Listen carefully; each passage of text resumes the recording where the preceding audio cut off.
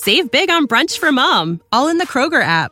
Get 16-ounce packs of flavorful Angus 90% lean ground sirloin for $4.99 each with a digital coupon. Then buy 2, get 2 free on 12 packs of delicious Coca-Cola, Pepsi, or 7-Up, all with your card. Shop these deals at your local Kroger today, or tap the screen now to download the Kroger app to save big today. Kroger, fresh for everyone. Prices and product availability subject to change. Restrictions apply. See site for details.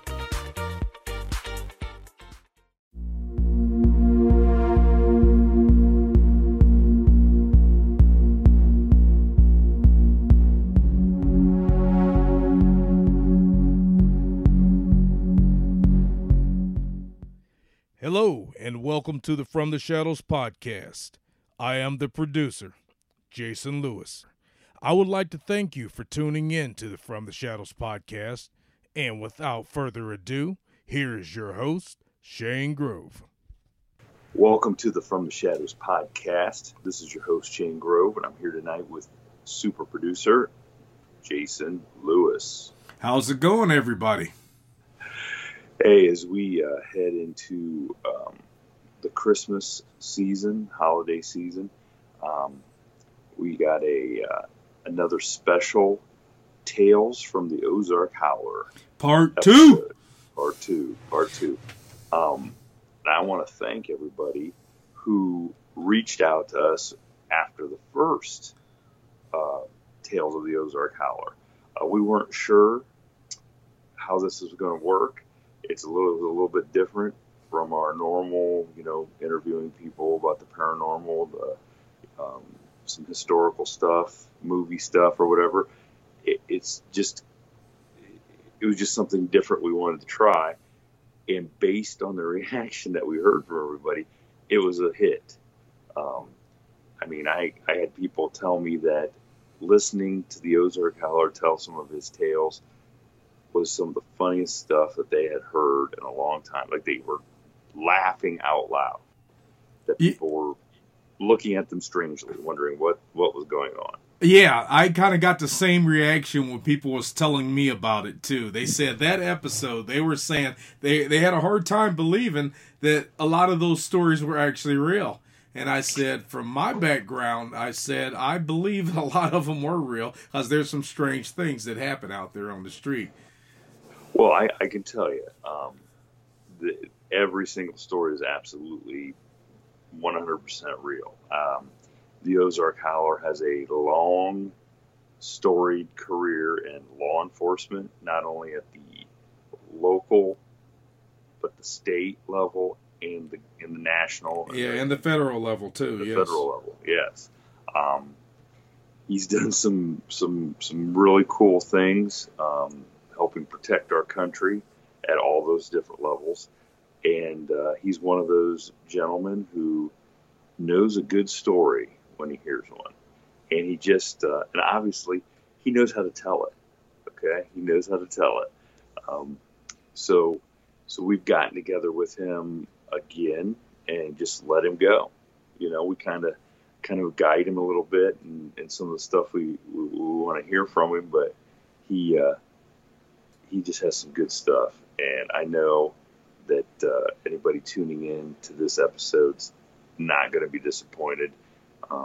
There's some really, really good stuff in this. And of course, if you like it, please let us know. Message us, reach out to us on Instagram, Twitter, Facebook, the After the Shadows forum page on Facebook.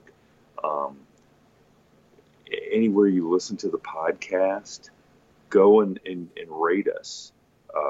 If you listen to us on Apple, I know you can leave a 5-star rating. You can Apple Podcasts, you can leave a comment and you can leave a rating. Yes, and definitely subscribe. If you like listening to us, subscribe. And that's very important. Very important. It means a lot to help us keep growing, and we have been, since we started in September.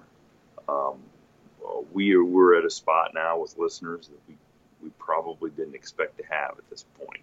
So it's been a pleasant surprise.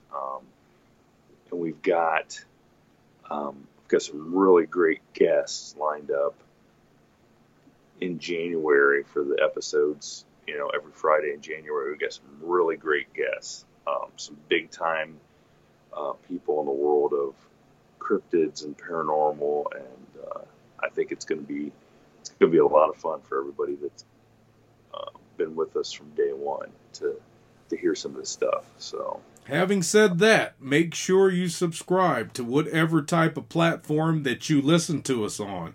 I don't care if you listen to us on the YouTube or whether it's Spotify, Apple Podcasts, or soon to be, we're going to be on iHeartRadio. Not yet, but we will be on iHeartRadio shortly, and I will make that announcement as soon as it is so. That'll be a very exciting addition for people to check us out on, and our YouTube channel too has really taken off, and soon we will have all of Reese's Something to Think About on YouTube, as well as some other surprises that we've got planned. So stay tuned for all that, and very soon, I promise, now that I'm going to say it on the air, I will have the store on our website up to where you can purchase From the Shadow podcast t-shirts and stickers. So those will be up shortly. Not in time for people to order them for Christmas, sadly, but they will be up nonetheless. So you can start the new year off right with some fresh gear from the Shadows podcast. So if you want to help us and show your support, do it by subscribing to whatever podcast platform or podcast catcher, whatever you want to call it, that you listen to us on. We really appreciate it, and we love to hear from you also. Even if you just log on to the forum after the Shadows and just talk about the episode or just talk about something that interests you. We may contact you on that and see if you would like to be a guest yourself on our show one day. Yeah, exactly. So well, we will get out of the way here and let the Ozark Howler do his thing. But I think, Jason, we want to wish everybody a Merry Christmas coming up, and hopefully have safe travels if they're going somewhere to see loved ones, and just enjoy the holidays and spend it with the people you love. Absolutely, because that's what's important. Enjoy the holidays, spend time with friends, family, and loved ones. All right, well, on that note, we will get out of here, enjoy the Howler, and let us know what you think. Merry Christmas. Merry Christmas, everyone. This is your host, Shane Grove, with From the Shadows podcast, and this week we're going to do another little story time with the Ozark Howler. It was so much fun the last time, and we got such a good response that Mr. Ozark Howler, you tell me you got a bunch more stories. Let's take us from the beginning, your humble beginnings in the Midwest. How did you get interested in law enforcement? Well, like most blue collar kids, that it used to be back 30 years ago, 35 years ago, being a cop was kind of a good blue collar profession. So if you didn't have the grades or the discipline to play Division I football like some people on this podcast, you had to do other things. Okay, so I went to a small school. It's kind of affluent now, but it wasn't back then. And this is getting real personal, but I'm just going to lay it out here for you guys, because we're all friends. That's what we're here. That's what we're here for. My dad bought a farm. My dad came back to Vietnam and bought a farm in a Catholic community. So by the time I graduated high school, out of 67 graduating kids, 62 of them were Catholic. There was only 5 non-Catholics. Okay. Just lay it out there like a catfish. Yeah. So here we were, Baptist family, moving in this Catholic enclave, which is just as if I could afford to live there, I'd live there now, but I can't. I moved away and I can't afford to move back because it's so expensive. But at the time, it was little posh little farms and dairies and stuff like that. So, but because I was a non-Catholic, we got picked on a lot. Now I was kind of a fat kid, I know you couldn't tell that. So I've kind of grown into even a bigger adult. But anyway, I was a fat kid, so I was two-pronged picked on. I had the non-Catholic and the Baptist, 2 strikes against me. But my grandpa was an acclaimed boxer in the Army, which led his sons, my dad and his uncles, to think that they wanted to be boxers, which led them to us having boxing gloves at a young age. Okay. And I can't box to save my butt against a real boxer, but against some stupid kid at school, I can probably jack it.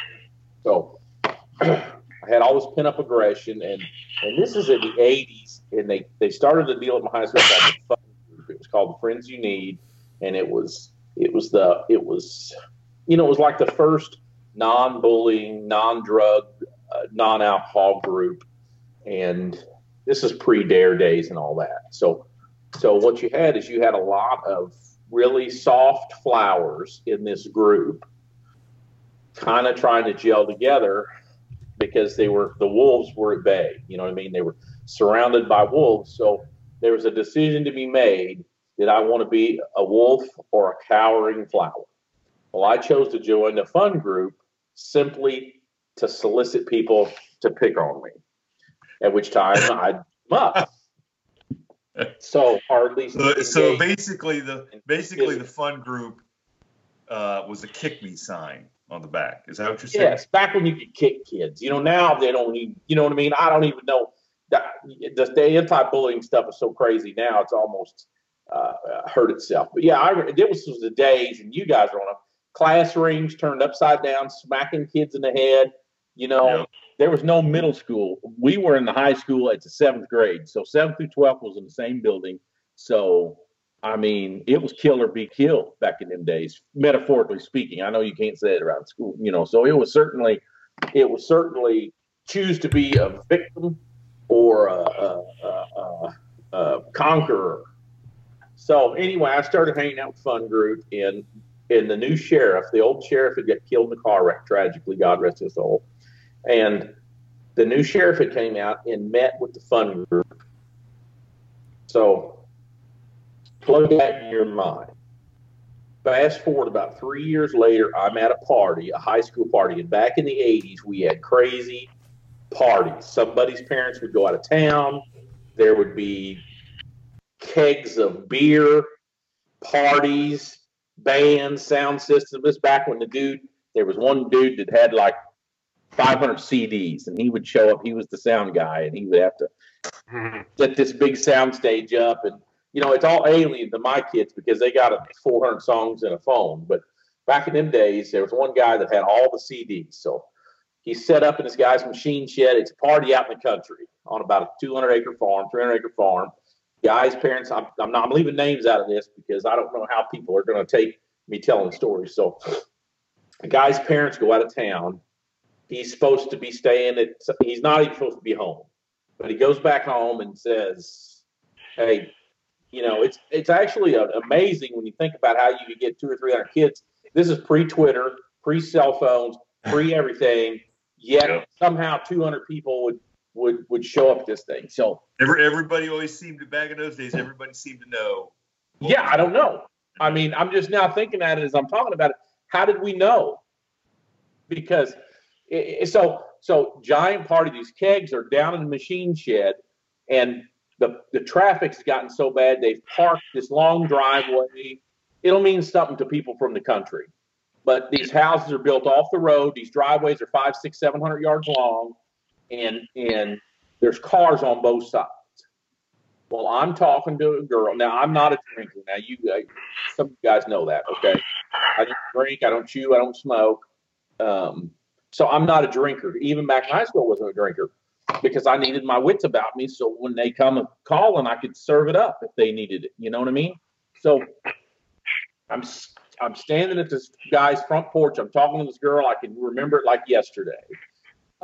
She's heartbroken because her boyfriend dumped her. You know how high school stuff is. And lo and behold, the whole crowd starts running, like flushing like quail. Well, it was because the law showed up. You know how it is back then. So when you don't drink, you don't have to run. So I didn't run. And this cop car pulls, you know, they come in like 3 deep. One was a old Chevy Caprice at that time, and a couple of Jeeps or a couple of SUVs at that time. I'm pretty sure they were Jeeps. And they stop 6 feet from where I'm standing. Now, this girl stands sitting on the step, still crying, brokenhearted. She's not drinking, you know. I'm not drinking, so we're standing there. And the crowd ran away down toward the machine shed. You know, they're trying to hoist these 16-gallon kegs and get them in the brush. Like, how are you going to, you think about it as an adult, how are you going to get rid of it? Like, you can't hold this, you know, you can't hide this giant aluminum can in the brush. But the cops jump out and they bypass me, you know, and go down toward this crowd. And as they were down there, you know, doing whatever cops did back in the 80s, somebody comes from behind the house that came around and started letting the air out of the front right tire of that cop car, the first cop.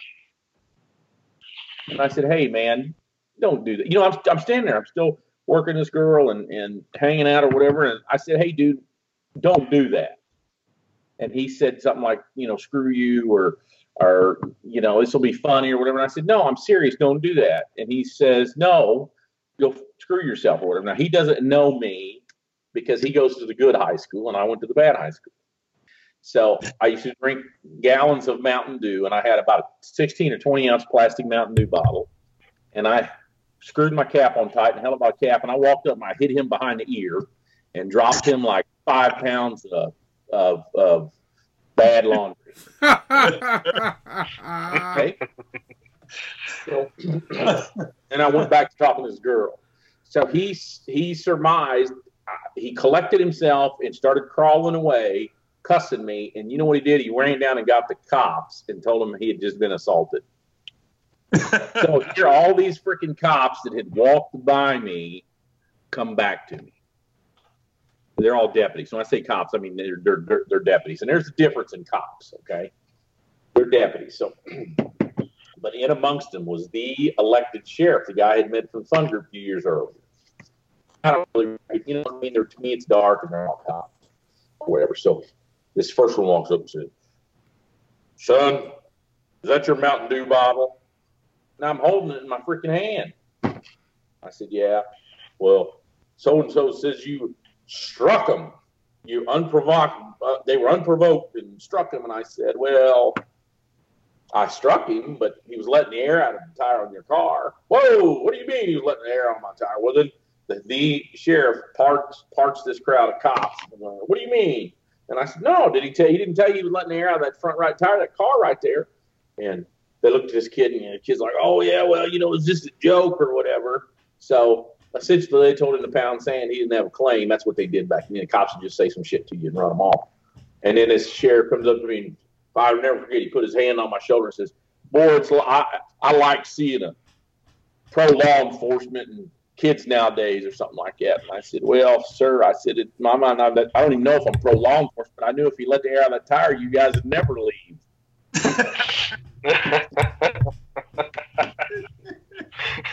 So, a few years later, I was going to junior cop school, and there was an opening at the sheriff's office, and I went up there, and you had to make some calls because back then it's really who you know. In some places, I'm sure it still is. And I had a great uncle. My grandpa's brother was a notorious. He was a retired Marine. The old sheriff that I told you had been tragically killed in a car wreck. He was, when I say Marine, these guys were World War II Pacific Campaign Marines. So I had the right last name, and once some people called the sheriff, he called me in immediately to interview me, you know, because even like today, especially small towns, people don't get a lot of applicants, you know, so it's kind of feast or famine, and sometimes they don't get a pick. So the sheriff called me in and says, "This is the sheriff." I'm leaving his name out. Normally, you tell names. When I tell stories to cops, I tell names because people know who they are, but I can't do that here. So he says, "You really thinking about coming up and working for me?" I said, yeah, yes, sir. If I sure could, blah, blah, blah. And he said, well, get a haircut and come up and see me. Because I had a big old long mullet, you know what I mean, back in the days. Billy Ray Cyrus type. Yeah, but better than Billy Ray's. Billy Ray's kind of I was more of a who's that stud that played for Oklahoma? Brian Bosworth. I was a Bosworth kind of guy. Yeah, Bosworth or Billy Idol or something, Billy. Yeah, so spiked on the top, Anyhow. Are there pictures? Yeah, I got some pictures. Yeah, I got all kinds of pictures. Maybe if I get famous one of these days, or at least rich, I don't care about the fame. Anyway, I go by the Southside Barbershop, and I can say that because all those old guys are gone. Get my hair cut. I go up and see the sheriff. He walks me in there, and he says, "You're hired. Start Monday." And he hands me a sheet of paper, and it's an application. Now, I haven't filled out anything, and he said, "I want you to take this down there to the jail and tell so-and-so you're going to start at Monday, whatever time he tells you." So I roll this piece of paper up, and I said, okay. And I said, do I need to fill this out? And he goes, yeah, fill it out and bring it in on Monday when you come back and give it to him. But you tell him you just talk to me. So I go down out this door, and I'm down this hallway, and it's kind of hard for me to explain to the old sheriff's office jail, but it was on a Friday. I think it was a Friday, Thursday or Friday, but it was court day. So there's an elevator that goes from the courthouse upstairs. There's all these courtrooms on the second, third floor, and in the jail, the entrance to the jail is in the basement. So these bailiffs and jail deputies have these elevator keys, and people are getting sentenced to court. They had what's called law day. I don't know if they have where you guys are at, or even if they have them anymore. But so they'd have like 40 dudes go to court at one day and all get sentenced. So these bailiffs are coming out the door at the same time I'm walking in and out, and I don't know what's going on because I don't work there. But at the end of this hallway is a buzzer, steel door. Now, this is old school jail, steel door, Folgers flat keys. Now, some of you guys know what I'm talking about. And it's a bell that says ring twice. So you would go down there and you'd ring that bell twice. One ring was the back door, and 2 rings was the inside door. So I go down there and I ring that bell twice. This old deputy opens the door, and he sees me with that round piece of paper, and he says, "Come on in here and sit down." So he sits me on a pipe bench, and I'm sitting at the end of about 7 people, and they're all getting booked. And booking was an old woman. Now she's dead too. I guess I could say her name, but I'm not. Okay, she's gone. Now I think about it, I'm glad I got out of there because everybody I worked with was about dead, so it must have been the air or the lead paint or something. But she had a typewriter with the stop set, and she would put that booking card in there and had to type it. And then, most of them, what they do, they were getting like 2 days in jail or 3 days in jail, or you might do 6 and you get 3 weekends. So like working class guys back then, I don't even know how the criminal justice system really works anymore at the local level. But at that time, if you had a job and you got put in jail for something, DWI or fighting or bad checks or whatever, and you just told the judge you had a job, he'd say, what days a week you off? And you'd say Monday or Tuesday or Wednesday or Friday or Saturday or whatever. And you would show up to jail on your Friday night, and then they'd let you out Sunday night, and you'd serve your 2 days. Does that make sense? So if you owed him less than 10 days or so, he'd just show up a couple, 5 weekends in a row.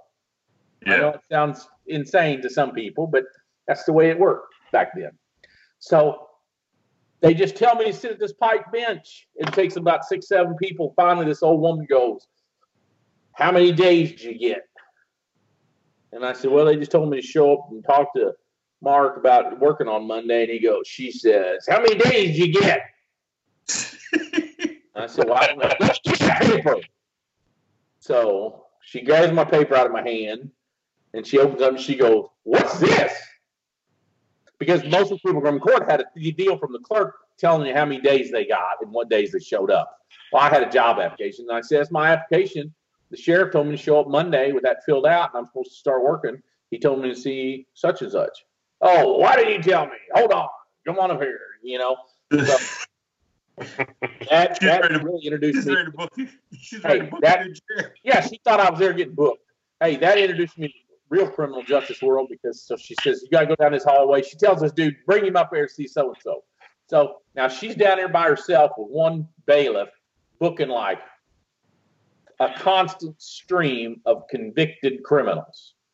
One old woman dies, and one old bailiff deputy. They walk me down this hall. I go up this flight of stairs into the jail administration, and there's 3 dudes sitting on their butt up there just talking, telling stories, drinking coffee, and smoking because I couldn't smoke. So now they all had rank, they're like lieutenants or whatever, but that showed me that's what I needed. You got a job where 2 people do all the work, and the other 3 just sit around and drink coffee and talk about it. So I told them dudes, hey, I'm supposed to show up on Monday, and that started my criminal justice world right there. Are you sure that you're not describing a typical Monday at the post office where there's 3 or 4 guys sitting in the corner drinking coffee, talking? The only thing is, in the jail, they've already been convicted criminals. At the post office, they're just maybes. they're unarrested. They're uncharged at the post office. They're uncharged at the post office. So that's what started my illustrious career, man. I started in the jail, worked my way out, and it was so much different back then because at that time, the place I worked, now it's got a giant, $16 million jail. It's got literally dozens of cop cars and dozens of deputies and dozens. Back when I worked there was one dude, especially on the weekends or nights, there was one guy on the road, one guy on the radio, and one guy in the jail. And if the road guy got busy, he would pick the jail guy up. Like if it was a bad call or something and they couldn't get any back up because they had troopers, but they just didn't have a lot of troopers back then either. But now it's all changed. So it was literally the Wild West back in them days. And, I remember when I worked my way out and to the road, that was the coveted position, So I had an old take-home car, which meant a lot, but I think about it now, it had 150,000 miles on it. But to tell you how crazy it is one day, and I told you part of this story, but I don't know if I've told you the whole story. There was a day, it was a Saturday morning I was working, and they sent me to a suicidal person with a knife.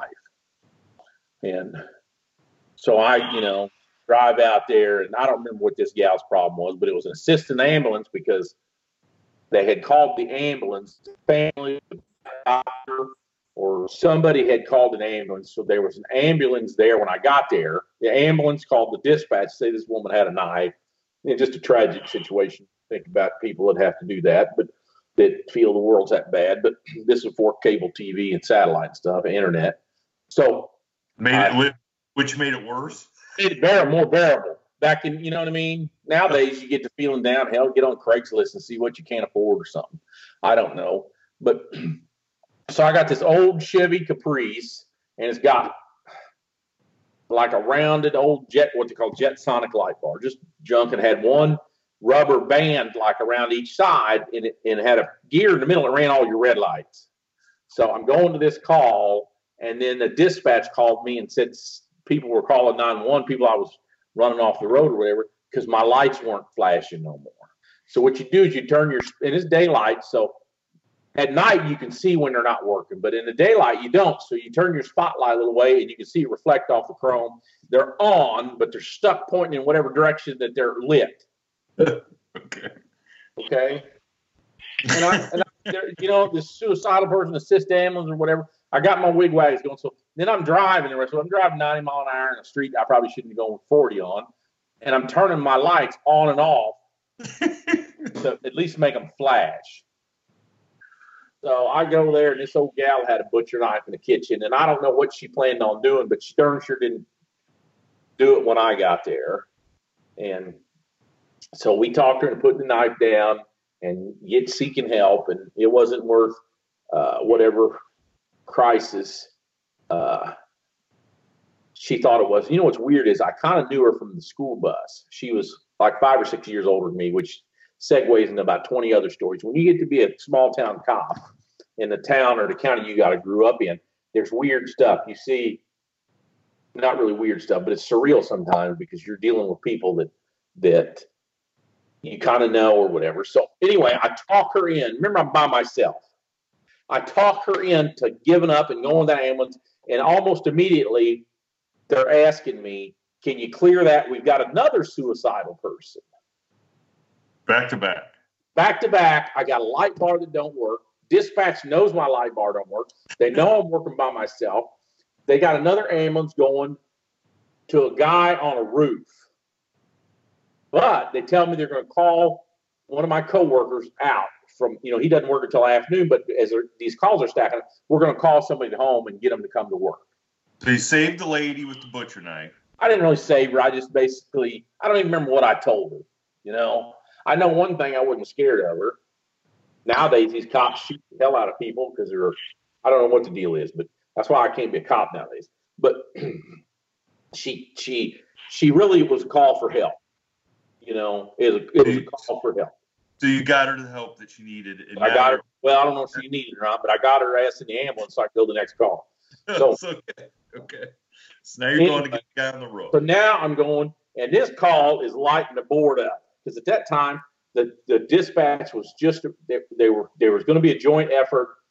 Now the city where I grew up, there's one dispatch that does all this stuff. But back in them days, they had little kingdoms. Little towns had their own cop places and little, But this is right. This is about 4 houses outside the city limits. So when these people are all calling 911, it's going to the city who's got dozens of cops driving around, like I don't want to say pit bulls, but certainly like bird dogs looking for something to point or flush or catch. You know what I'm saying? And black and white cop cars, educated cops with big arms because they had a weight room and they got paid to work out and stuff, and just ferocious, just ready to go. And they can't leave. They're not supposed to leave the city unless we ask them. You know what I mean? Mutual aid. And so they're stacked up at the city limits waiting to come out to help me. But you know what? We had to deal one right, one ranger. You know what I mean? We don't need all that stuff. So I didn't ask them yet. So now that I think about it, I don't think I ever asked them for help.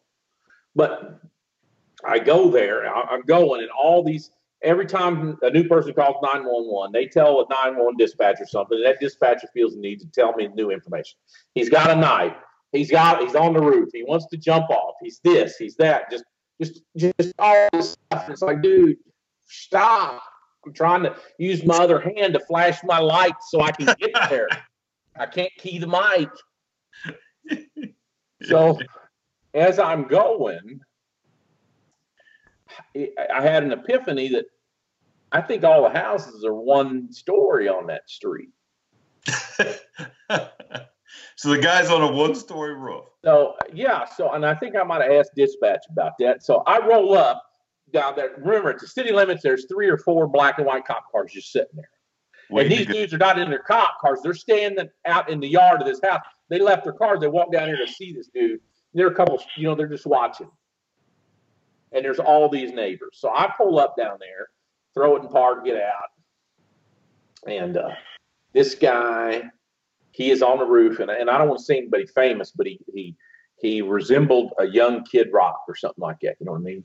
And he's got the biggest butcher knife out of butcher block you can get. You know, the one that's got like a 4-inch blade down the hilt. You know what I mean? Giant butcher knife.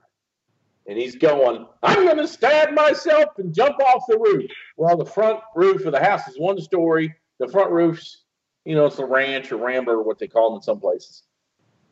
I could jump up and grab the gutter if I want to, so it's like 7, 8 feet maybe. It's got this concrete porch with a wrought iron, little, decoration wrought iron stuff that comes into play here in a second.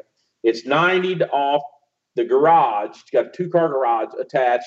It's set forward about 4 or 6 feet, so it made a little porch across the front. You know what I mean? So, but the backstory is, he might be able to get 2 stories maybe because they had a walkout basement. But all that to say is, he keeps saying, I'm going to kill myself. The neighbors are going, shut up and jump, you stupid son of a bitch. And then his mom and dad, his baby's mama and his girlfriend's out there. All these people are out there. His little brother. So every time he says he's going to stab himself and jump, then one of the neighbors says, hurry up, we're tired, or hold on, I'm getting my drink, or One of his family members has got to turn around and say, "Shut the fuck up, motherfuckers! That's my brother. That's my baby's daddy, you motherfuckers." On and on and on and on and on. So it's like one giant circus. So it's like a Brown Steelers game.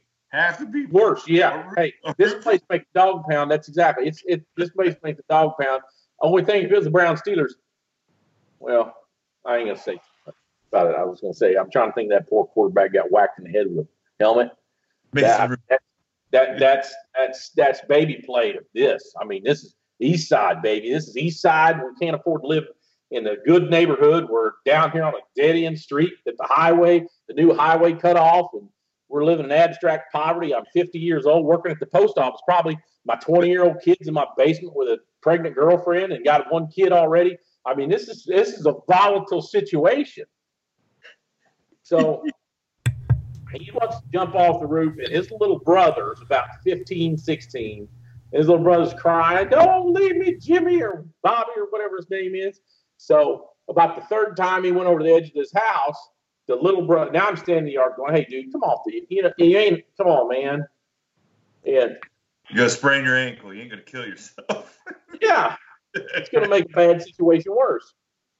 They got a big ambulance. Of course, this big old rescue truck is showing up. I mean, all this $1 million worth of damn emergency services equipment sitting here for a dude that ain't worth $3. He probably ain't made $2 an hour in his whole life at that time. So the little brother shimmies up that white rod iron up to the roof. He goes up that wrought iron, scales the gutter, gets in, the valley. If you're a roofer, that's got a valley right there where the garage and the other part come. He gets up there, and he's pleading with the brother. Well, for some reason, that stuck in my head. So when he turned his back to go to the edge, he would go to the edge, and at the peak of the roof, he would go to the edge and look down and say, "I'm going to do it." And that's where the neighbors were yelling. So when he turned his back, I scaled that wrought iron, jumped the gutter, got up on the roof with him. And I grabbed him from behind and pulled him back away from the peak of the end of the house. Yeah. And we wrestling, we end up in the valley. Back, I'm able to physically pull him. I was in shape back then, so I was only about 210, 215. So I grabbed him and I got him down that valley and I jumped on his back and I got one hand. I'm trying to get it cupped. And that little freaking brother, Bobby or Jimmy or whatever his name is, jumped on me. "Get off my brother, motherfucker." Now, he got up on his roof to help the brother before I did. Yet when I go to contain the brother, now he is jumping on me. So I got one knee and one cuff on big brother, and little brother's coming at me like a little barking, yapping dog. The only problem is they obviously had never been against an opposing force, because I grabbed his ass and I yanked him down to the valley too, and I had a knee in one of them and a knee in the other one. And those cops are all watching. So they actually, at some point, the neighbors called the dispatchers and said, "This cop is up there on the roof with these dudes," or this deputy is.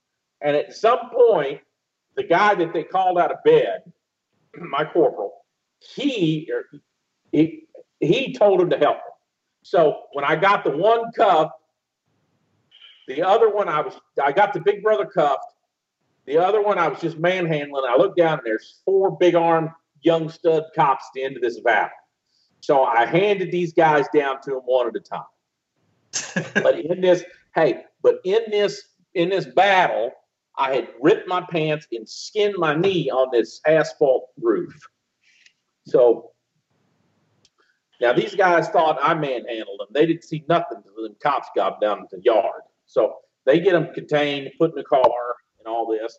So my boss shows up, my supervisor, and he says, "Well, we got to take Billy or Jimmy, we got to take Suicide brother to the hospital because he's bleeding from that roof where I don't know, I guess I drug him across asphalt shingles 10 or 15, 18 feet or whatever. So he's bleeding everywhere. So he says, hey, you got to take him to the hospital. Just that was the unintended consequences. Sometimes, you know what I mean? You got to destroy him to save him. But because the ambulance doesn't want to transport him because he's suicidal, they want us to take him over to ER. I said, okay. So we put him in the car. We take him over to ER. And it's ER. We bring him in cuffed. He's got nurses spawning all over him. Doctors, they're trying to get him hooked up because he's bawling. So what happened is he went from badass, I'm going to stab myself, jump off the roof because I've got all these personal problems, to bawling that the cops beat him up. So he's in the ER going, yeah, that fat ass cop beat me up. I mean, I'm just minding my own business. Motherfucker did this, did that, and they're trying to put gauze on him. And, you can always tell the liberal nurses and shit when you're in the ER like that because they hate you. I mean, the cops, they just anyway, but I'm bleeding and nobody's helping me. So I tell my boss, I said, hey, dude, what am I going to do about my knee? And you know what he tells me?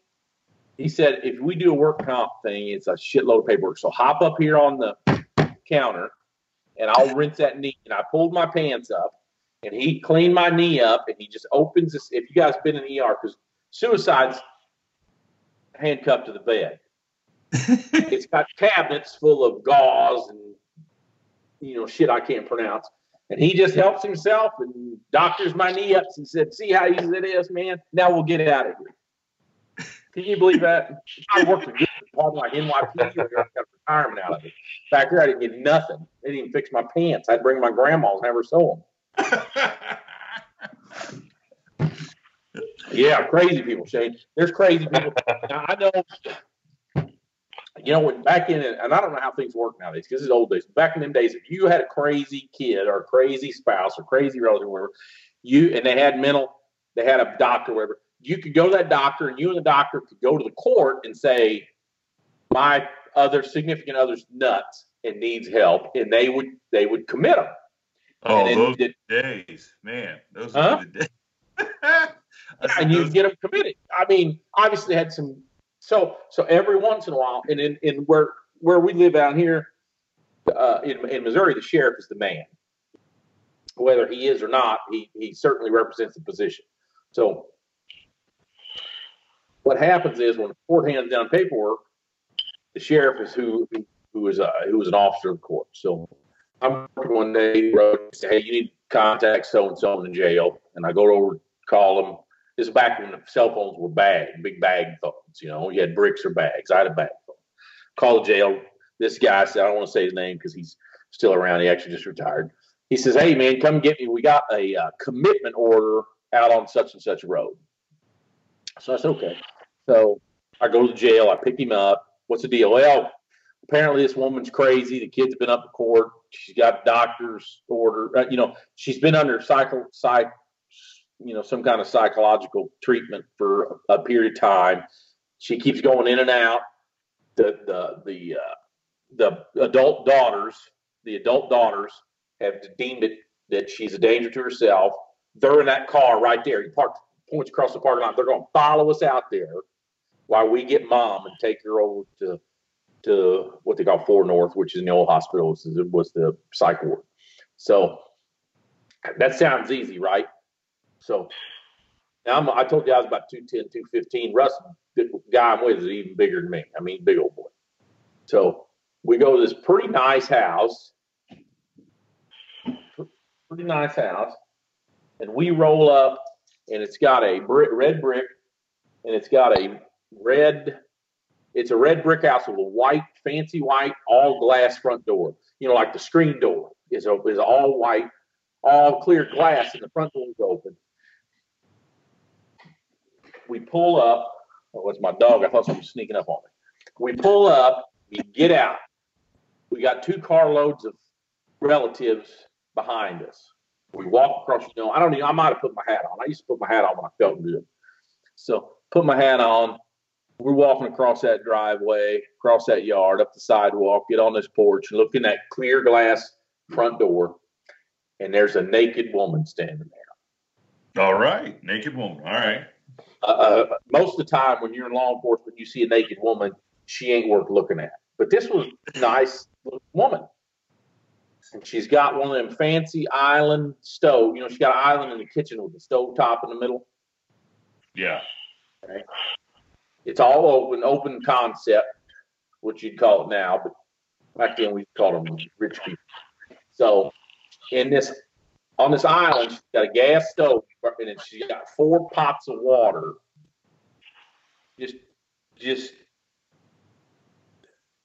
boiling, full boil. We knock on the door. This gal walks, she's still naked. She's walking over there, and she cracks the door open about 4 or 5 inches. She goes, "Hi, officers. Watch them chickens." What do I watch them chickens? Watch them chickens in the yard. Come on in. And we go in there, and of course, I got this goofy piece of paper. The guy with me has got this goofy piece of paper that says the court's deeming you. Normally, when you commit somebody, you'd tell them, you show them their piece of paper, like the crazy people can understand that. But she goes up there and she starts stirring these pots of boiling water, talking about these talking about these chickens. She goes, "I'm going to cook them chickens. That's why you can't hit them." So we just tried to tell her, I forgot what her name, Susie or whatever. "Miss Susie, we're here to take you to get some help or whatever." And "I don't need no help. Why do I need help?" And she's getting that crazy look. So I reached down and grabbed her right. Now she's probably 5'7", 5'8", 120 pounds. She's not very big. I grab her right wrist with my right hand, and she immediately pulls it to her mouth and gets my trigger finger in her mouth. like spontaneous. Imagine me grabbing her and she immediately bites my hand and gets my trigger finger in her mouth. And I'm telling the guy I'm with, I'm saying, "Hey, dude, she's got and I'm trying to hold her." And it's when somebody's got your trigger finger in their mouth, it's not as easy to get away as you think it might be, because it freaking hurts. So I tell the old boy, she's got my hand in her mouth. She's biting me. Help me with this deal. And without thinking, I assume he's without thinking, he gives her a little old Mike Tyson jab right to the other side of the jaw, and it rips my freaking trigger finger, right? You know what I mean? Almost degloves the skin on my trigger finger, if you're familiar with the term, deglove, and knocks her out like a light. Bah! So now, hey, all those relatives I told you about, they had followed us into that freaking house. So when you're dealing with this woman, I'm worried about 4 pots of boiling water, cook stove on high, flames, crazy mom. And chickens outside. Chickens, yeah, non-existent chickens.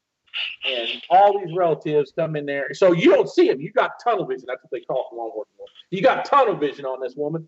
And then Russ hits her upside the face, knocks her out, gets my trigger finger out. We get her cuffed up. Daughter got a robe and got cleaned up and took to get the help she needed. I got the stove shut off. I was able to get a big wad of paper towels there right off the counter because she had a fully equipped kitchen, and I was able to get some wrap on my finger and go to the next call because there ain't nobody else. So what happened to the chickens? They're still there, as far as I know.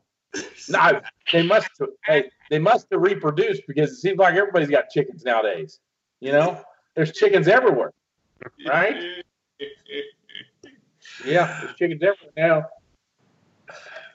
Well, with that story, we'll wrap up this episode of Tales from the Ozark Howler, and we'll be looking forward to the next round. But thanks for that ending on the chicken story. I'm sorry. I'll come back to crazy. Hey, you bring me back to crazy people next time we talk, because I got more crazy stories than you got ears. I guarantee it.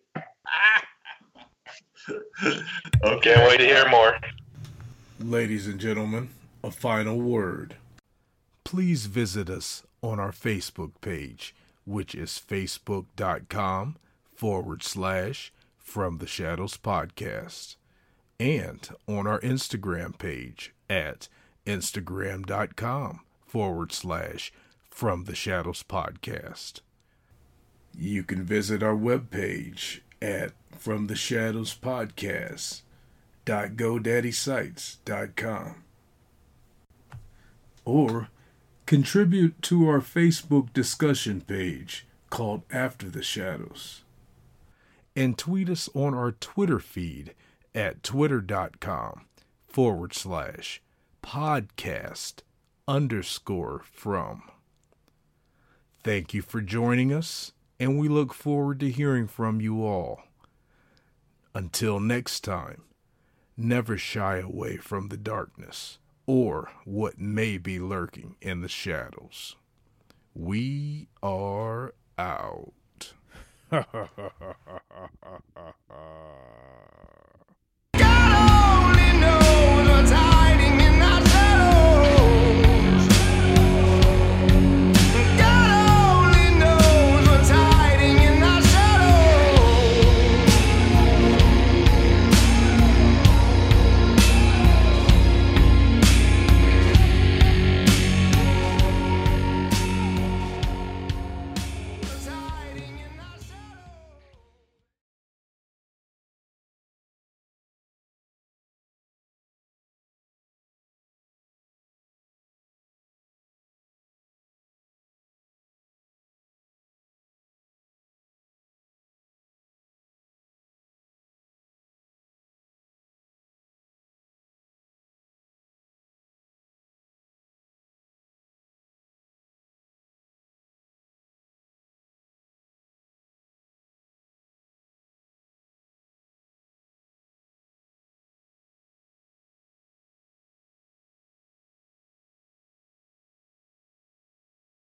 Save big on brunch for mom, all in the Kroger app.